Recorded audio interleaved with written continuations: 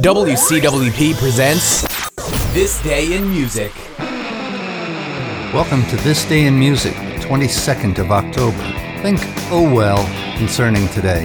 In 1961, Chubby Checker performed a medley of Twist songs on The Ed Sullivan Show. The result?